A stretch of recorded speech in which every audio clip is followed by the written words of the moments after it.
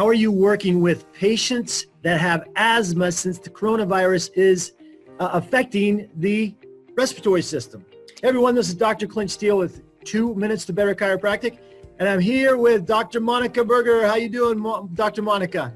Hey, I'm living the dream, Betty, living the dream. You always say that. It's awesome. It's a good dream, right? It's a good dream. It's your dream. Hey, you know what? I'm saying we can either look at this as the end of the world or the beginning. And as chiropractors, I'm choosing the beginning of the world. This is what I say. I tell chiropractors, we look back a year from now at this and we could say, man, that was awesome for our profession, or that was horrible for our profession. And I'm going to make it awesome for our profession. That's so right. Thank you. I know you're with me. Let's talk about what we can do right now. You're getting a lot of emails from people saying, hey, what can we do about our asthma patients? So what can you talk to the docs about that? Yeah, a lot of people are concerned about people that are asthma. They're more predisposed to, the pneumonia part and so on and so forth. But one thing I want to make a little point about is in the Journal of Asthma, this is several journals and several articles show that postural instability, primarily dealing with poor vestibular and proprioceptive function, is associated with asthma.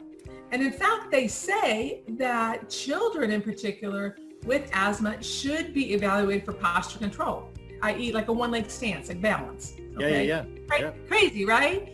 Well, as chiropractors, what do we have such a profound effect on? Postural stability, right? Absolutely. Postural stability. Yeah. And if we look at the research, coming from Dr. Heidi Hovick and others in regards to cerebellar influence and prefrontal cortex, that's going to deal with postural control. So if you look at the dynamics, why aren't we as chiropractors, A, understanding this, knowing about it, and B, this could be our link to possibly how we affect the immune system via the lungs and asthma.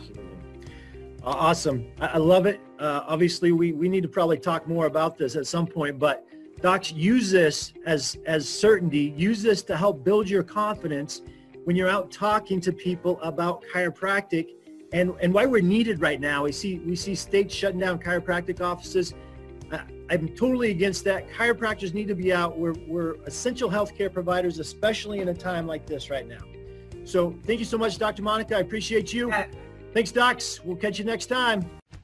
This episode of 2 Minutes to Better Chiropractic has been brought to you by True Chiro. Check us out at truechiro.org. That's TRUCHIRO.org. Also, make sure to follow us on Facebook, not only at True Chiro, but if you're a chiropractor, please join our private Facebook group for docs only at the Chiropractic Truth Tellers. We'll see you there.